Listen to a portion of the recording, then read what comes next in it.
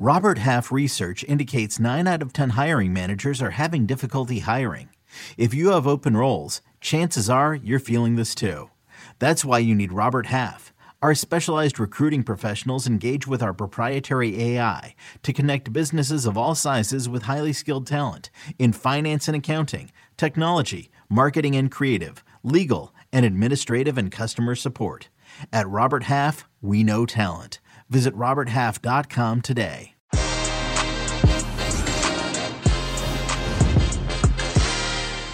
Welcome to a spooktacular edition of Que Golazo as we relive a weekend full of tricks and treats in Europe's top leagues as Manchester United lifted their Premier League hoodoo while the Halloween horror show continued for Tottenham, Barcelona and Juventus fans. I'm joined by Jimmy Joe Exotic Conrad and Heath Luigi Mario Piers to discuss this and much, much more. Que Golazo, which is going to be pretty good, begins right now. Hey everybody, welcome to Que Golazo. Happy Halloween. I hope you had a fantastic Halloween, and if you have a family and kids and stuff, I'm sure that you're busy right now stealing all their candy. Joe Exotic, how are you? I'm doing great, Larry. Thank you so much for having me on the show. It's a little lonely in the space that they've currently put me in, and it's excited to get out and talk about the Budafield game, or what are we? What's the? I tried. We'll get there. We'll get there, Joe. We'll get there. Listen, take care of yourself over there. But hey, where is your brother, Luigi? Inside the house. There's a whole thing happening outside of my hands. This was given to me. I was not given an option for my costume this year for Halloween. But good to see you, Larry. This seems, I don't know if a daily pod is really something that you would actually do. It seems a little bit of a nuisance. So hopefully you'll have a few annoyances throughout the about the episode today and just kind of let us know how you really feel. Because that's one thing that Larry always does. Is he always lets us know what's on his mind. Yeah, I don't care for this, to be quite honest. I'm just doing it. Yeah. But anyway, welcome, everybody. This is Que Golazo, our weekend recap. Heath Piers, Jimmy Conrad, Joe Exotic, Luigi Mario. Happy Halloween. If you're watching this live on YouTube right now, I can't emphasize this enough. Smash that like button, please. We want to hear from you as well. Get in the comment section, share your thoughts, ask a question, get things off your chest, and our producer Des will throw the best comments on screen. And this is so anti-Larry David, by the way. Larry would be like, go away, leave me alone. I don't want anything to do with YouTube, whatever that is called. But anyway, let's begin, everybody. Let's talk. Oh, by the way, if you're listening on Apple Podcasts, which will be later on as well, very nice of you. Subscribe to Que Golazo Pod as well. And take a minute to leave us a glowing rating and review. And by the way, you can do that right now while you listen. You don't even need to wait. So let's get going here. Premier League shakeup.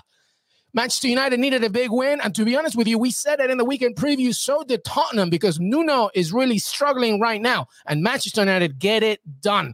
3-0 against Tottenham. Spurs were pitiful. Jimmy Conrad, Joe Exotic, did Manchester United turn a corner, or are Tottenham just really that bad? How'd you see this one? I'm tired of this roller coaster, Larry. You know, this El Sacico roller coaster with Ole Gunnar. It doesn't look good for Nuno Espirito Santo. I know we'll talk about him in a second, but with regard to Ole Gunnar, he got his tactics spot on. I really feel like that's what proved to be the difference. But it was risky because he only started with 3 attacking players: Bruno Fernandes, Edinson Cavani, and Cristiano Ronaldo.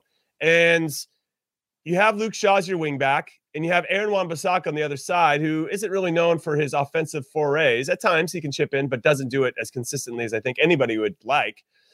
But it worked. They had Fred and McFred in the middle, and they really went with 3 attacking players, and they scored 3 goals against Tottenham, which really speaks more about Tottenham and the fact that they I don't think they got a shot on goal for the first time at home in a home game since 2013, which is shocking.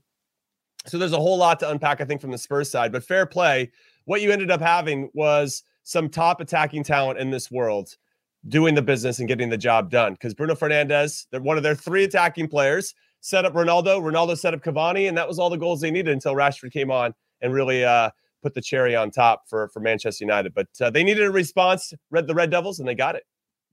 Yeah, I would agree with that. I think, interestingly enough, under the gun, he went with that back 3, which I thought was really interesting to take that kind of chance under the microscope that he's on. Makes you wonder what his fear was of making this effort to say, hey, the problem is in our attack. Yeah, we're going to create chances. Yeah, the attack isn't that cohesive, but we have world-class talent.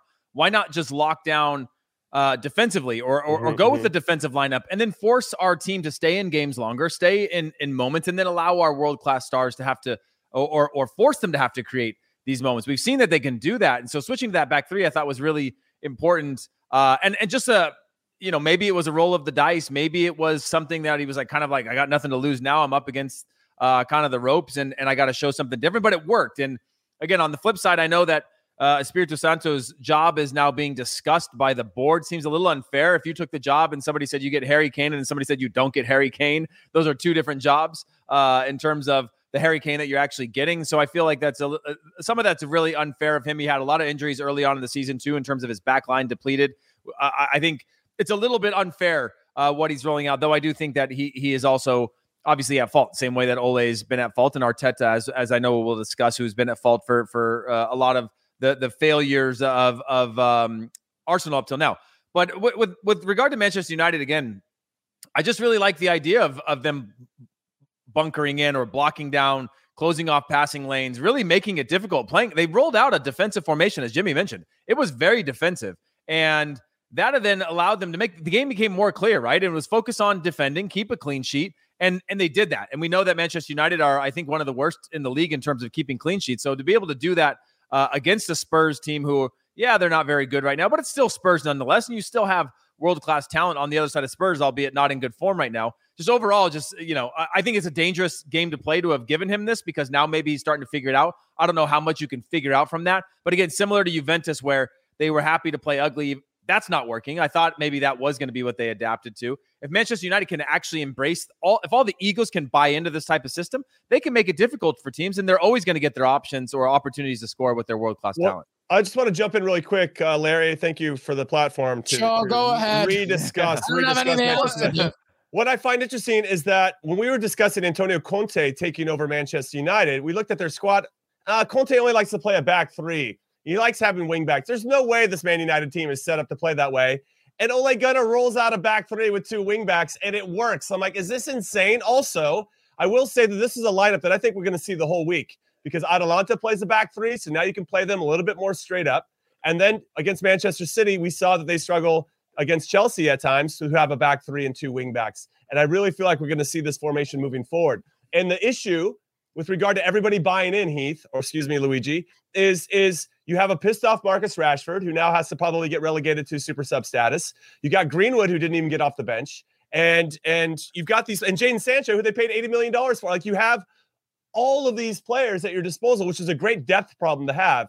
But I think it's going to be pretty difficult to keep these guys happy if you're only electing to play. So did Chelsea was doing the same thing, and they figured out how to get results last year. I mean, they had a bunch of expensive players that came in, and they were all being rotated week in, week out. Nobody knew their status, especially in the attack. But defensively, they were sound. And then you go, well, we'll figure it out. If we got to move a couple of you, then we'll move a couple of you. But if it leads to some sort of greater results, or if they see themselves trending forward, all of them can be like, all right, we could buy into this for one. All right, let's put the pin on United for a second, because they did get that win, so pretty good for United. But Harry Kane, I got a question for you, the Larry David stare down here. Are you Harry happy at Tottenham right now? Because it's kind of you looked very disinterested there, Harry Kane. For the comment section, everybody watching and listening, will Nuno still be in charge at Christmas? Reply yes or no, even a Y or an N. We would love to hear from you. What do you make of Nuno and Tottenham? But to Luigi's point, it's not necessarily all of Nuno's fault. There was the stubbornness of Levy wanting to keep Harry Kane, and that also restricted and froze so many other options they could have done with the money and kind of resuscitated their squad. So I ask you, boys, let's begin with Joe here. First of all, how horribly wrong was our friend Fabrizio? Sorry, Fab, to throw you in under the bus here when you said that Tottenham won the transfer window by keeping Kane. I don't know if that is true. What do you think, Joe? I think that Fab, we love him. He's fabulous, Fabrizio. But I would say that he maybe didn't take into account the mental side of him being forced to stay, that there was going to be some drop-off, that you basically killed this guy's spirit because you didn't let him go. He had done everything that he had set out to do and then some for Spurs outside of winning a trophy. That's fair. But everything else that was being asked of him, he was delivering, both on and off the field, top captain, loved representing his club. And now he just wanted to make a move for the last few years of his career while he still thought he was in his peak. And they nixed that. And I could see why that could impact him. Now, you'd like to think he's going to get over it at some point, but I don't think that he is. And I think it's hard for him to regenerate. And I'm sure that he continues to get hassled by Spurs fans every time he doesn't score. Every time he doesn't play a good game, it just continues to pile on and the pile on, the pile on. Like, you should have just left then. Because imagine what they could have done with that $120 million if they just would have sold him and could have got some other players to go underneath that maybe would have re-energized the team in some ways, right? So there's a lot to really take stock of that I don't think Nuno's fault at all as manager. I think he just kind of inherited a situation. And I'm kind of pissed as a Newcastle supporter because now that Tottenham's looking for a manager, if you're Erik ten Hag, let's say from Ajax, you could probably look at Tottenham's team and if you're actually interested going, I'd rather work with that group because at least there's some talent there. And then you look at Newcastle, like, nah, there's Jimmy, you got deep pockets. You got deep pockets over there in Newcastle. That'd be pretty fun. That's true. That's true. I get it. I hope that happens. Maybe I'm reverse jinxing this. We don't need to get into Newcastle talk because it's just a sad state of affairs right now. But with regard to Nuno, some of the signings that they did invest in haven't really worked out. And I'm looking at Christian Romero in this particular instance. I didn't think he looked great. I think he's had more than enough time to catch the speed of the Premier League at this point. And he's just one of many that I just don't. Heath always says it. You need a lot of players that are playing at 6s and 7s and 8s every game to win. And I just don't feel like Spurs had enough of those guys. And they haven't had them consistently all season long. Yeah, the last thing I would say on that is it just feels like the perfect storm, right? So new manager comes in. He's trying to figure things out. Then you have the Harry Kane debacle, which is much bigger than anybody would ever think it is when you have somebody who is going through that sort of emotional roller coaster, and it's a little bit of a fight with the board and who's going to stay and who's going to go, and then what those resources could be redeployed, as Jimmy mentioned. And I don't want to repeat all of that, but the thing that I think is also the twist to all of this is just like Jimmy said, there haven't been players that are playing well, that even just played well last season. And so if you're Harry Kane, you're coming back in, you're not scoring. What do you think happens? You want to do more, but now you're saying like you feel like the whole world is against you, right? Like there's just this sort of like karma type thing where it's all kind of falling back on you. The games are getting more and more. I guess the expectations are going up for every match for him that he doesn't score, as Jimmy mentioned. So I think it's just a tough situation where it's a little bit of a perfect storm that you don't think would happen, right? You go, you keep him, we'll sell him on again in a bid and the team will be fine. And then they go through injuries, they go through the changes, and then he's out of form. And you go, oh man, this looks really, really bad. Whereas if two of those boxes went well, the team was getting results despite him, then he could step in and feel like he could find his rhythm again. But as soon as he stepped back in or the expectations went back on him again, they're expecting him to score multiple goals a game. And if that's in your head as a striker, I don't care what strikers there's very few that aren't form strikers in the world, right? He's a natural goal scorer, don't get me wrong, but he's a form striker. When he's in form, he's just sort of like Mo Salah is for Liverpool right now. It just seems like everything goes in, and when it doesn't, you can see how far he's sort of drifted away from that confidence that he has when he is in form. Yeah, I just want to add one thing as we move on to the rest of the Premier League. People need to remember this, especially Tottenham fans, especially those that were expecting some kind of magical entertainment wonderland with Nuno. That's not him. That's not who Nuno is. You go back to his games with Wolves, very good defensively, relying on the counterattack, relying on the strength of Raúl Jiménez and Traoré. It's exactly the same blueprint with Tottenham. And when Harry Kane's not working out and Son is like kind of being a little sporadic, it's going to be the same thing. You get what you buy. That's exactly what Nuno is. Now, to your point, it's not totally Nuno's fault, but you got to remember something. This is not a manager that relies a lot on what he wants to do when they have the ball. And they got caught out yesterday. They got caught out. So I want to remind everybody that comments question. Will Nuno be in charge at Christmas? Why or and? How about an answer from our boys here? Very quick. Not even an explanation. Yes or no, Joe Exotic? I'm going to say he's going to get the sack. Is that yes or no? I can't even. So will he be in charge at Christmas? No, he will not be in charge. And I feel like we've seen this with managers with Mourinho and Pochettino. So maybe the manager isn't the problem. That's what I wanted to add. There you go. How about you, Luigi? I think he will be in charge. If they're not, I think that's a bigger problem to think about with the board than it is on him. Yeah, very quickly, by the way, on Cavani, because Cavani was very good. And Ole on Cavani was talking about him and saying, I've been here more or less 3 years as a manager. Tuesday's training performance by Edinson Cavani is probably the best performance anyone has put into a training session. The old man led from the front. I mean, I know how hard Cavani works. Our producer Des is a big Cavani fan. What do you make of that, Luigi? Cavani was very good. A nice little triangle, him, Bruno, and Ronaldo, who I thought was excellent. Yeah, and I like the idea of him playing up with another striker. He obviously can't cover the same ground, but if you start with two players, and again, those are starting positions, right? That's pretty fluid in the way that those guys move. I just like putting him in the best spots. We saw with Bruno Fernandes earlier in the year in Greenwood, the way that they were moving off of each other. That combination, especially if you're going to play with a defensive kind of setup or formation, that system of play in the attack has to have those players closer together, and you put him into those good spots. And again, it just took one moment of Ronaldo feeding him through, and you can see as soon as he's on that stride, you know he's going to finish it. And when you have a player that can finish with their one chance that they get, I think you got to keep him close to the field. Obviously, as Jimmy mentioned earlier, it sucks for the 7 other world-class players they have on the bench. But yeah, it's great. Yeah, I'm a big Cavani fan, so I don't have to convince myself about his value. And when he's healthy, I think he's one of the top strikers in the world. And I say striker because we look at Rashford, Greenwood, Martial. I don't know if those strikers, Jadon Sancho, is really their best spot. This is actually a guy that knows how to play the striker position. And what I think really helps, you building your team around Ronaldo. So whether you love it or not, if the guy's going to play, you got to figure out a way to get the most out of him. And what Cavani does really well is runs off the back shoulder of the center back. So he helps stretch the defense a little bit, which then allows for me, in my humble opinion, as Joe Exotic, to have Ronaldo kind of pick his spots as to when he wants to come back and check for it. And actually, when he wants to maybe get a little bit closer to Cavani to either win the second ball or play off of him in a different way. And then there's a bigger gap, I think, for Bruno Fernandes to do his work, and you can get your width from Luke Shaw and Wan-Bissaka. It kind of works out nicely if it continues to play out this way. So we'll see how the rest of the week goes. But yeah, Cavani for me is super important. And if Rashford wants to come in, anybody else has to come in, they're going to have to do some of that thankless work by running the channel so Ronaldo has more time and space on the ball. Same with Bruno.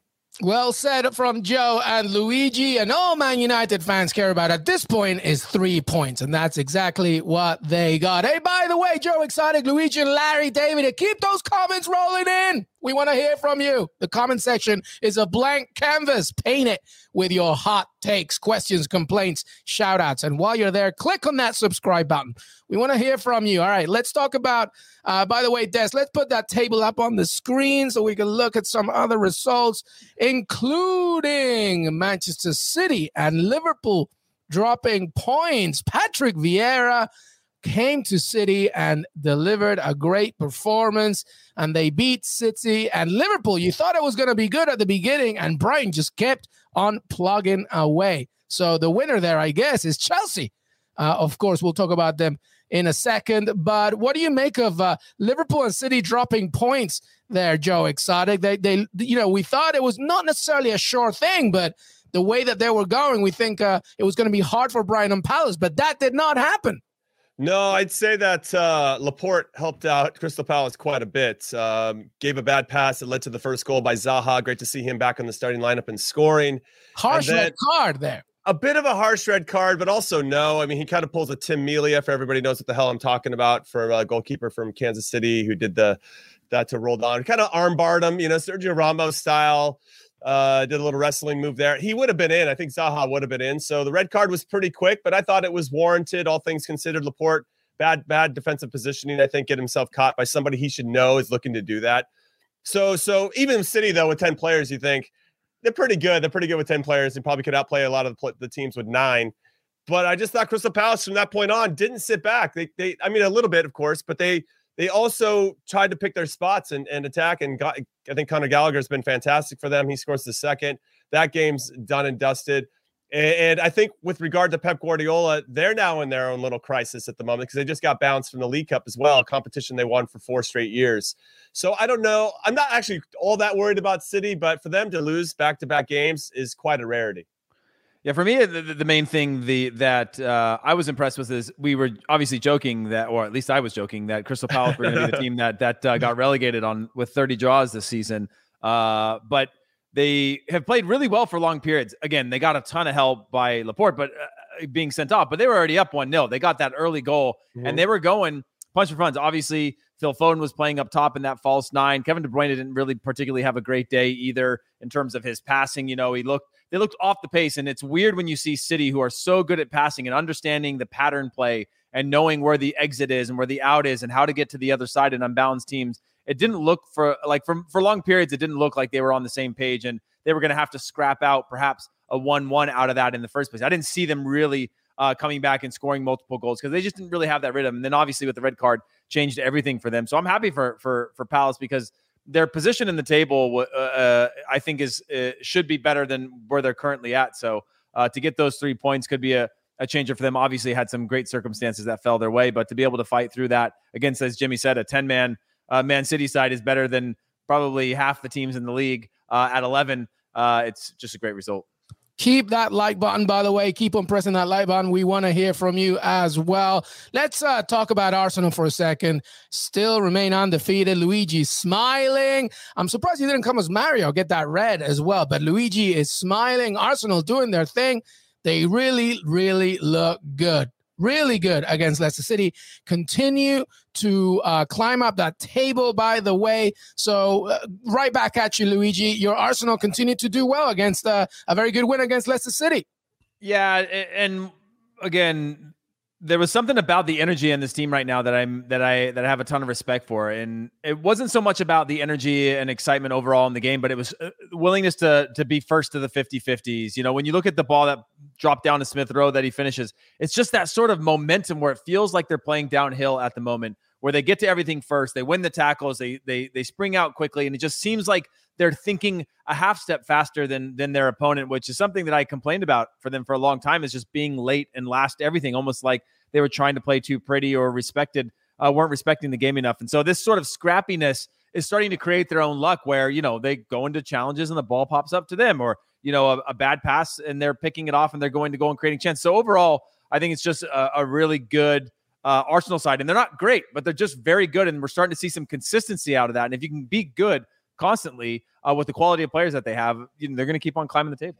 Yeah, when I think about consistency in that word, I think Ramsdale is providing that for them in goal. He obviously made some world-class saves in this one. I thought one of the best performances all season by a goalkeeper, right, Joe? No question. I mean, I just think that when you want to have that sense of belief, or if you're on that type of role and that momentum that Heath is talking about, when you have a goalkeeper behind you that's making those types of saves, it helps continue to propel that momentum on both sides of the ball. And that's maybe what Man City, just to throw them back into the conversation, didn't have. Ederson didn't make that save on Zaha's shot when he should have. And obviously that might have changed the whole flow of the game.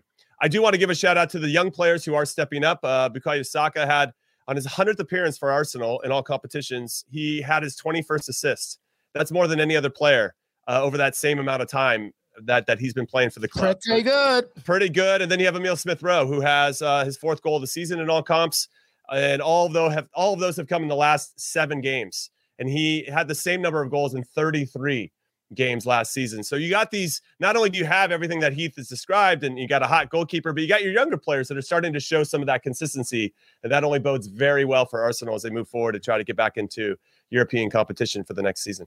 Well, Arsenal are 6th in the table, 17 points, joint with Manchester United, only 3 points away from Man City and West Ham, by the way, who keep on climbing. Now they're in a Champions League spot as we speak, convincing, destroying, annihilating Aston Villa 4-1. And so that, by the way, as we look at the table, Chelsea, Liverpool, City, West Ham, Manchester United, Arsenal. Final thoughts from the Premier League before we move on. How about you, Luigi? No, only that it's one of the more exciting times heading into this time of year. There's not one clear and out favorite. You're seeing Liverpool drop points, a team that I didn't think would drop points again for the next 8 months in the way that they're attacking and beating teams. And so, yeah, just an exciting period for me within the Premier League. Yeah, I just jump on that and say Virgil van Dijk still not at 100% for me. I don't think he looks as sharp as he can. Liverpool dropping a 2-goal lead at home, even though they had quite a few beautiful goals called off in the second half to maybe get all 3 points. There is something of a question mark there. And then I want to give a shout out to Reece James.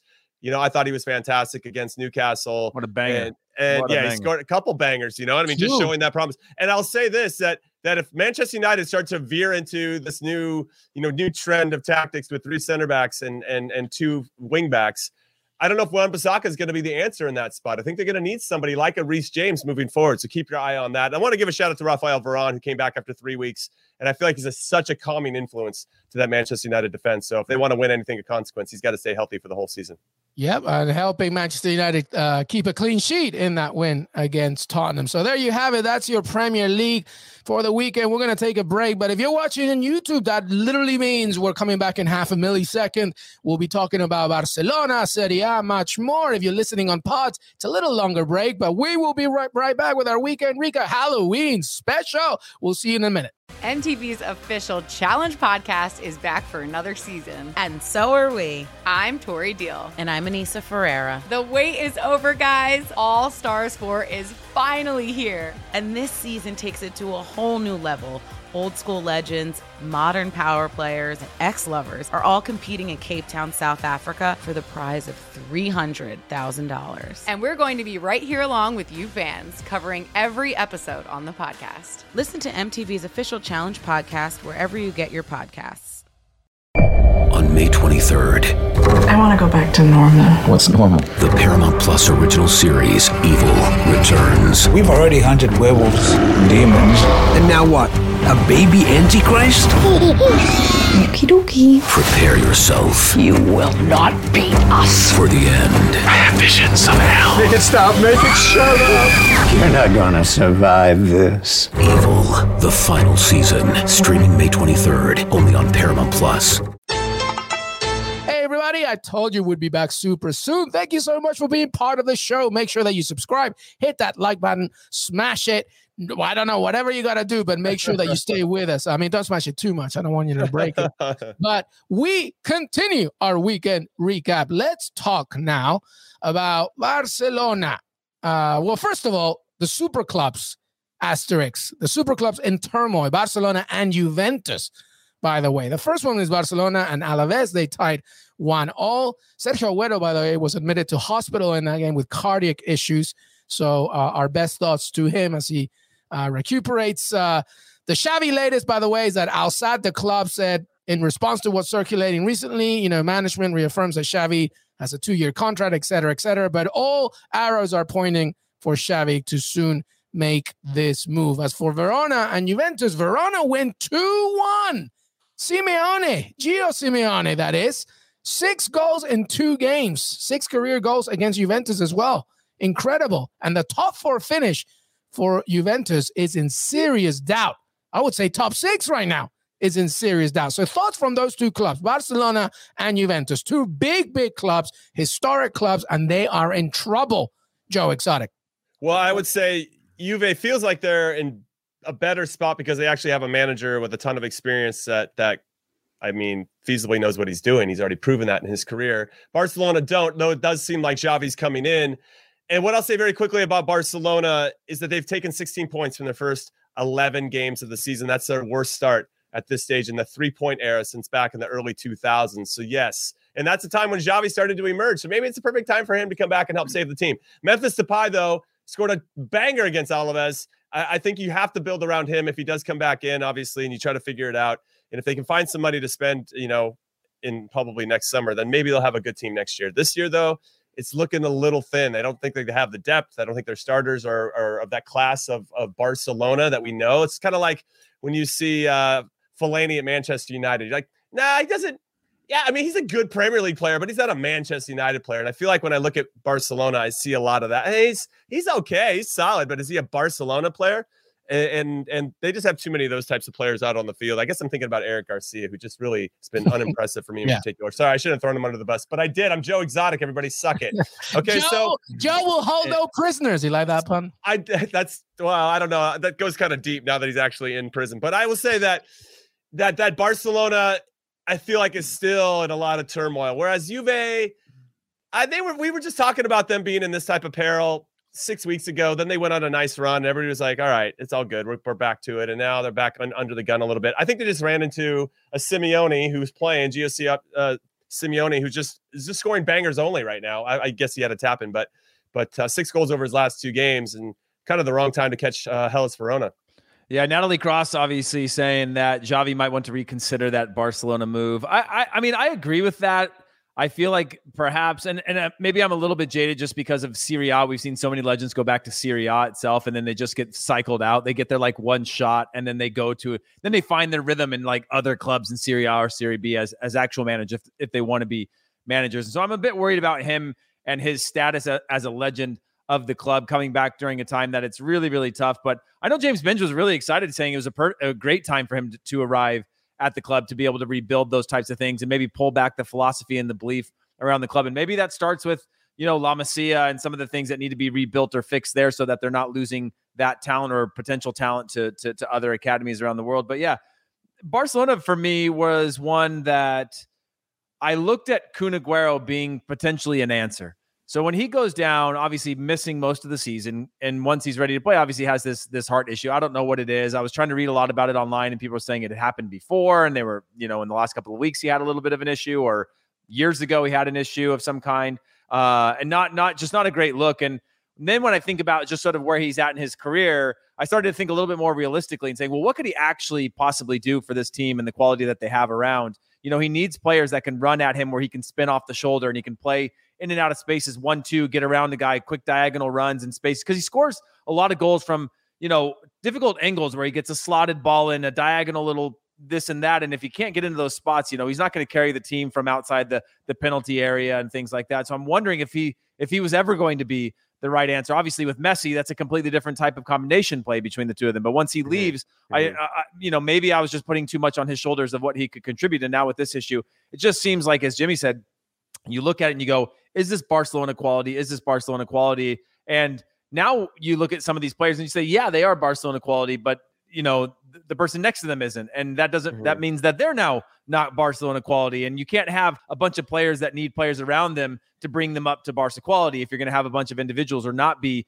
the team of the past. Obviously, they'll never be the team of Messi ever again. And then with regard to Juventus, I still like the way that they're scrapping games. Just so you guys know, for anybody that didn't watch, when Weston McKennie's on the field, Juventus won 1-0. They lost that game. They lost that game 2-1 though. When overall, but no. That jokes aside, they again, Jimmy said it's an informed goal scorer right now, but it doesn't excuse the fact that I think they still need to be able to find a way to consistently keep those runs going. If they're going to play ugly, if they're going to scrap out results, it's a good identity to have. But then you don't really get to have those off days. That becomes the MO of the team. We've seen the Chelseas of the past, Atletico Madrid, others that are just sort of like, this is what we do now. And now it's going to be up to this next game, the next match, or the next couple matches in Serie A for them to show that, it's not going to happen every time. That's difficult to do, but we're going to bounce back, and the new us is going to win more than we're going to lose. Here's one for you. Is it probably maybe the fact that also these other teams across both leagues are becoming more competitive? They're understanding the game a little better. Their seasons, their culture in both leagues. Like, look at Real Betis on one side. We talked about Fiorentina as well, kind of resuscitating themselves. So here's a question for you, everybody watching. Comments: which club is less likely to finish top four this season? Juventus, who are right now 9th with only 15 points, or Barcelona in La Liga, who are also 9th with 16 points. And I'll throw that question to the boys here, but answer in the comments section, which club is less likely to finish top four this season, Juve or Barcelona? Joe, what do you think? I'm going to go Barcelona. I have them finishing 3rd in their Champions League group. I thought they're going to drop into the Europa League. That could still happen. They got Dynamo Kiev this upcoming week in Ukraine. Obviously, we'll have our Champions League preview, for that one coming up on a future pod. I think that Juve have the ingredients mostly to have success. They've added some pieces. If Chiellini and Bonucci can stay healthy, I think that makes a difference. But they've given up a lot of goals, and that's very unlike Juve in a lot of different ways. I'm seeing a stat here where they've conceded 15 goals in their first Serie A, in their first 11 Serie A matches of the season for the first time since 1961-62. And that it has to hurt them, I feel like. And Allegri, I mean, if I was the coach, I would take that personally. That whatever I'm doing at training isn't working to kind of shut that down, that side of the ball, when they have plenty of players that can go out there and put in a shift to get a clean sheet. And I know that Szczesny wasn't great to start the season, but he's been okay since then. And now you just got to get that side of the ball. And then sounds crazy, and I can't believe this is even going to come out of my mouth, but well, you're Joe Exotic. You could say anything crazy. That's true. Allegri, I feel like, should act like Carol Baskin. I'm just kidding. Allegri should act like Ole Gunnar, and almost maybe try to add one more piece to your defensive side so that you make sure you've tightened that up so you can kind of go forward. He did it in the Champions League against Chelsea, and obviously it worked to great effect when they won 1-0. He might have to do that domestically as well, because I do think that they have the talent to go forward, but there's just something amiss with this team. And until they can unlock that, I think they'll get top 4, but I don't think they're going to be challenging for the Scudetto. Well, Allegri has taken Juventus to an all-week getaway training session, by the way. So it'll be interesting to see there. Heath, very quick. Luigi, Juventus or Barcelona, who's not getting a top 4? Weirdly, I would want to say Juventus in this case, but I'm having trouble figuring out who the 4 would be, right? When I look at, because I just think about Juventus and their competition for a title every year. But when I look at Roma, when I look at AC Milan, Inter, I guess maybe I'm going to stay with Juventus on this one. I think Barcelona are the most likely, but I also think there's a potential that Juventus don't finish in the top 4. When you think about the teams that have stepped up, Napoli in that context, AC Milan, Inter Milan, and then when you look beyond that, you've still got your Roma, you've still got your Atalanta, and I think it's going to be tough for Juventus to get out of that pact. That a 4th place finish, I think, would be the top for them, but very well likely could miss all of that. When I think about the team, though, it seems old. They don't have that ability to stretch teams quickly. Yes, they do have a few pacey players. All those players are up there in age when you think about Cuadrado and others like that. They just, like Jimmy said, need some of that fresh blood defensively. They need to have some of that blood in transition as well. Obviously, you have Bernardeschi, Chiesa, some of these players that can do these things, but we're talking about Juventus here, a dominant Juventus for a decade that it just feels like they're at the end of an era, and very much like a Barcelona where they're just in this transitional phase that they've got to go out and find some differences. And hopefully with Ronaldo leaving, they have some wages or wage capabilities to be able to go out and spend. Well, let's just update you with a little more roundup of Serie A. By the way, Roma, AC Milan in the final minutes here. And AC Milan lead 2-0. Zlatan Ibrahimovic powering his 400th club career goal. A great one as well. And then Frank Kessie with a penalty, but Theo Hernandez got sent off. So they're just holding on with a 2-0 lead against Roma with a few minutes to go. Atalanta and Lazio drew 2-2. Let's have that table on the screen there. Oh, there's a good question here, or is that a comment? Bonucci and Chiellini been doing and slandering Ronaldo since he left. He was their top scorer and provided assists. Yes, I mean, Ronaldo leaving, Ola is never going to be a good thing for anybody, especially when you rely on him so much. So, but I think it's more than a Ronaldo absence here. If I'm being perfectly honest about Juventus, this is more of a collective issue where nothing really much is clicking. I mean, they're really not creating as much. They're a little boring.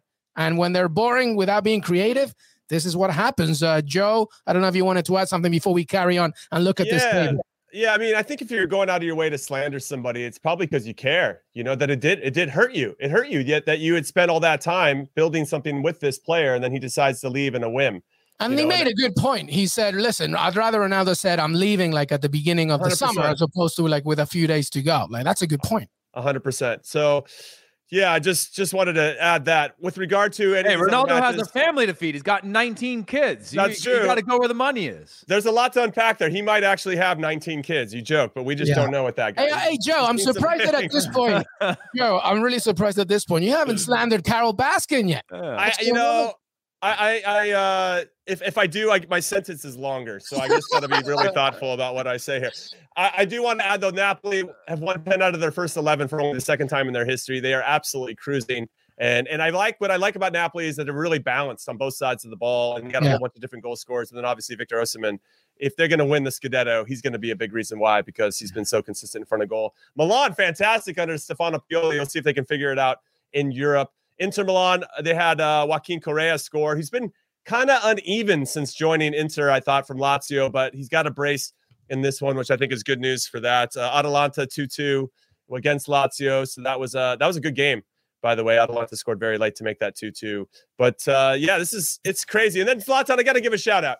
He scored his 400th goal domestically. Of those 400 goals he's scored in his career domestically, 150 of them have been in Serie A. So I think it goes to show that he likes to score in Italy. One of the things I like about his game still is you see with most strikers as they get up there in age, they just become a traffic cone defensively, right? The game goes past them and then they pop back in when they're ready to get say Ronaldo. You don't have to say Ronaldo. You guys could ad-lib that one. But he actually at least tries to shape the game a certain way with their press. And what I liked about this game against Roma and AC Milan and Roma was that it seemed like it was very managerial. It was very tactical. They both knew how the other was going to line up, and then they spent the week trying to figure out how they could break that down. So knowing that Roma was going to sit back deeper, Milan seemed to have answers right away of just like, oh, this is what we're going to do. This is how we're going to beat it. And it's very rare that you see two teams, what I thought, especially in the first 30 minutes, doing well against a team that was setting up to beat them, right? In terms of like, oh, we know their tactics, they know our tactics. Usually that leads to one team sort of maybe not playing well. Both teams I thought were doing okay at the beginning of that game, but AC Milan really seemed to be tactically sound in the way that they were pressing against Roma, allowing Roma to play square balls off of goal kicks and then pressing really, really well. Obviously, it led to a couple chances early on for Roma, but as Milan got their goal from Zlatan and kind of moved on from that, they just look very complete. And there weren't really a whole lot of gaps. That some of those gaps that I saw last year would just seem like they were surviving and they didn't actually have the plan to win a Scudetto that they ultimately fell short of doing. This year seems like it's going to be a lot tougher for an Inter Milan or a Napoli even to run away in early January, February from them in the table. Yeah, well, it's going to be a very competitive Serie A as it continues, by the way. AC Milan all but securing those 3 points. We'll try and keep you updated, but it's almost done there. By the way, smash that like button and leave us a comment on Que Golazo YouTube. This show keeps on growing because you are part of it. So we want to hear from you, comments, questions, etc. All right, let's do a roundup of La Liga. Real Madrid and Vinicius Jr., not called up by Brazil. Vinicius Jr. hits another great performance. That's 2 goals again against Elche. Atleti with a very good win against Real Betis. Real Betis have been doing their thing, 3-0 against Betis. And the Basque Derby, which is still going on, right? La Real against Athletic Club. But let's get that table going there, Des, as we discuss La Liga. We already talked about Barcelona, but Real Madrid. Look at that. Real Madrid, Sevilla, Real Sociedad, obviously, as we speak, all 24 points. Atletico, 22. And then, as you can see, lower and lower. And Barcelona nowhere near in sights. Any comments from here, Joe Exotic and La Liga? Yeah, I just want to give a shout out to Vinicius. A little disappointed he didn't get called in. For him in particular, he's got 6 goals so far in 11 La Liga games. That's the same amount that he's had in the last 2 seasons combined in La Liga. So fair play to this kid who finally is starting to believe in himself in a way. I'm sure he always believed in himself. You have to, I think, if you play for Real Madrid. But to the point where it's actually being effective. And I noticed body language. Like when he played the previous seasons, if he tried to do something by himself, you could just see Benzema. Like, this guy will never pass me the ball. He throws up his arms like he's Thierry Henry playing for the New York Red Bulls. And that's a shout out for Heath over there. And just you can sense the frustration from Benzema. Now, when Vinicius does something, he's more often than not making the right decision at the right time. And that comes with age and experience and getting that repetition. And when you match that with the world-class talent that he definitely has, now you're getting to see the fruits of that talent and of that labor. Now, I do want to give a shout out to Atletico Madrid as well. They had a tough game against Betis. As you can see in the table there, Betis was near the top. And Manuel Pellegrini, really playing well on both sides of the ball. Manuel Pellegrini, well organized. And I thought that was Atleti's best performance of the season. I thought Yannick Carrasco in particular was insane. I thought he was so good. And if they can continue to get that type of production from him, Joao Felix finally scored. It had been 3,000 minutes since he scored, something crazy in between goals. But when he comes on as a super sub and scores, they are tough. But they had their back line. They got Jimenez, Hermoso, and Savage. All of them were healthy, and I think that made the biggest difference in terms of very similar to Varane joining United, where you finally have some people that know how to keep things calm and organized, and it really kind of just permeates through the rest of the team and all the lines of the team. And I know I'm saying that as a center back, so take that with a grain of salt, but I do think it's really important. And then when you have guys playing well on the attacking side of the ball, I just thought Atletico were lights out, so I just want to give them a shout out. I just want to say 2 things. One, Luis, when you roll those R's, it sounds like that tiger over there. And yeah, I just keep hearing every time you roll those R's for any of these Spanish clubs. And I gotta say, as the most Italian guy on this episode right now, you do hit that those Spanish words a little harder than you do some of our Italian words. So, well, Heath, I am Spanish, if you remember. Yeah, so it is my first language. I gotta hit it. I gotta hit it every time. That's fair. I'll give you that. The other thing, score updates, Luigi. Look, the score updates for we got El Shaarawy, by the way, just scored for Roma. There's your R for you. Meaning that Milan's just leading 2-1, a few seconds left. And La Real is leading 1-0 against Athletic Club de Bilbao. That's Isaac with a penalty. Go ahead, Luigi. I mean, you just scared me there. After I went on my monologue on AC Milan, I thought you were going to hit me with the whole, guess what, man? Sorry. They got no chance now. They just gave up all 3 points. But no, overall, it's funny. We talk about Joe Scally, for example, right? Guy got an assist for Mönchengladbach this weekend, and he's played like 10 games as like a professional. And we're like, get him into the national team immediately. And we're talking about Vinicius Jr. going from being a player at Real Madrid to being a world superstar and doesn't get a call up. And it just shows you sort of the depth that certain countries have, or in terms of fitting players in, and just sort of how far we have to go with our U.S. national team. It just reminded me of that. I remember, I think it was Emerick Laporte that I was doing some stuff with a couple years ago when he first got to City, and he hadn't been in the national team yet. And I was like, here we are, one of the biggest transfers for a defender at the time. I think he was in the top 3 or something like that. Doesn't play on his national team and is playing at Manchester City. And it just blew my mind, the depth of players and quality of players that we have. I know that's a little bit off topic, but I wanted to point that out, that it's, it seems like a player like that, but when you look across the board in terms of who Brazil has in attacking options, they're obviously never going to be short on options. And if you're not a right fit, or they don't think you've been informed long enough, or for whatever reasons, it's a little bit shocking. Yeah, it's very difficult to argue against Coach Chiche. I follow Brazil, the national team, quite a lot, especially because of CONMEBOL qualifiers, and you can't argue with him. Obviously, still Brazil undefeated in the table, lead the group. But it's tough for Vinicius, especially when you bring in Coutinho and you completely don't even regard Vinicius Jr. He was part of the window last time around, but he saw less and less minutes. Hopefully, he will be part of the World Cup squad because he definitely deserves it. As Luigi mentions, he's in a world-class category at this point, doing some great stuff. Game over, by the way. Sorry there, Joe, Roma fan, exotic. Milan win 2-1. So there you have it. Zlatan Ibrahimovic and AC Milan continue to do well in Serie A with 3 points there. Athletic Club down to 10 men, by the way. Inigo Martinez, second yellow card.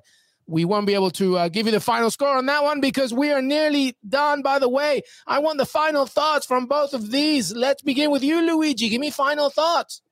Well, you know where I'm going to go with this. We are at silly season of Major League Soccer. I want some MLS. If Jimmy's going to go on this one as well, I'm not really sure what his final thoughts are, but we've both been on this theme recently just because for the American fan, it's a perfect time to get into something. If you don't want to watch 34 games of the season, guess what? You can watch the 33rd and the 34th to figure out who goes into the playoffs and if a team in your market is going on.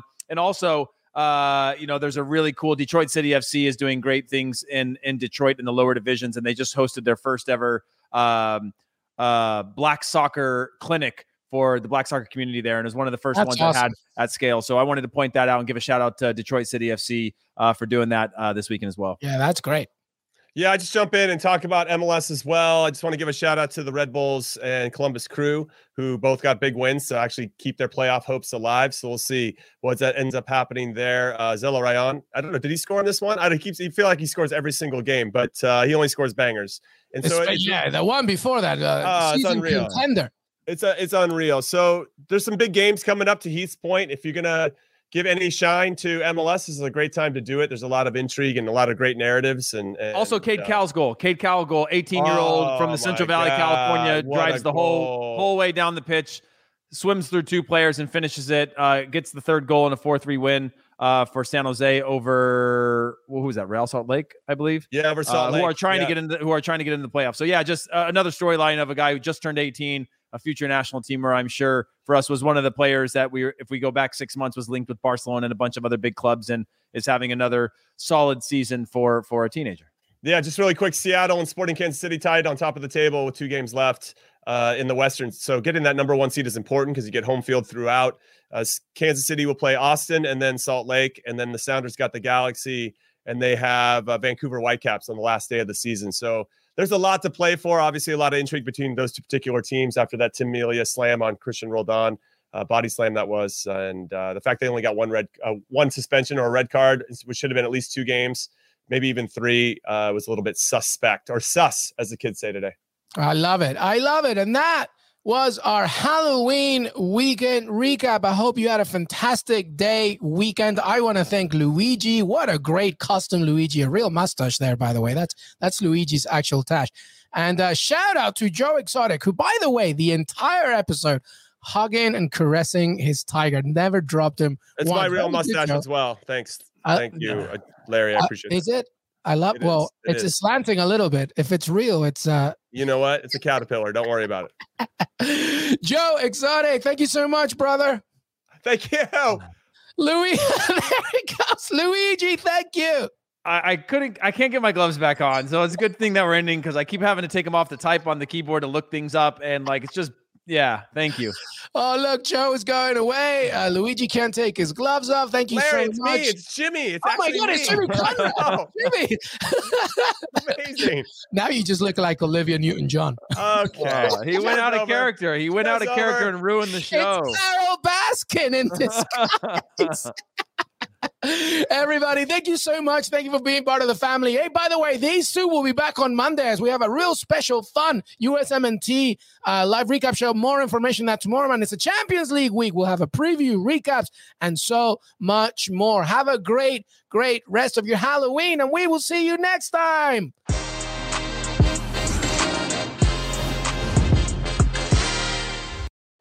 You can now relive the best moments of the UEFA Champions League 24/7.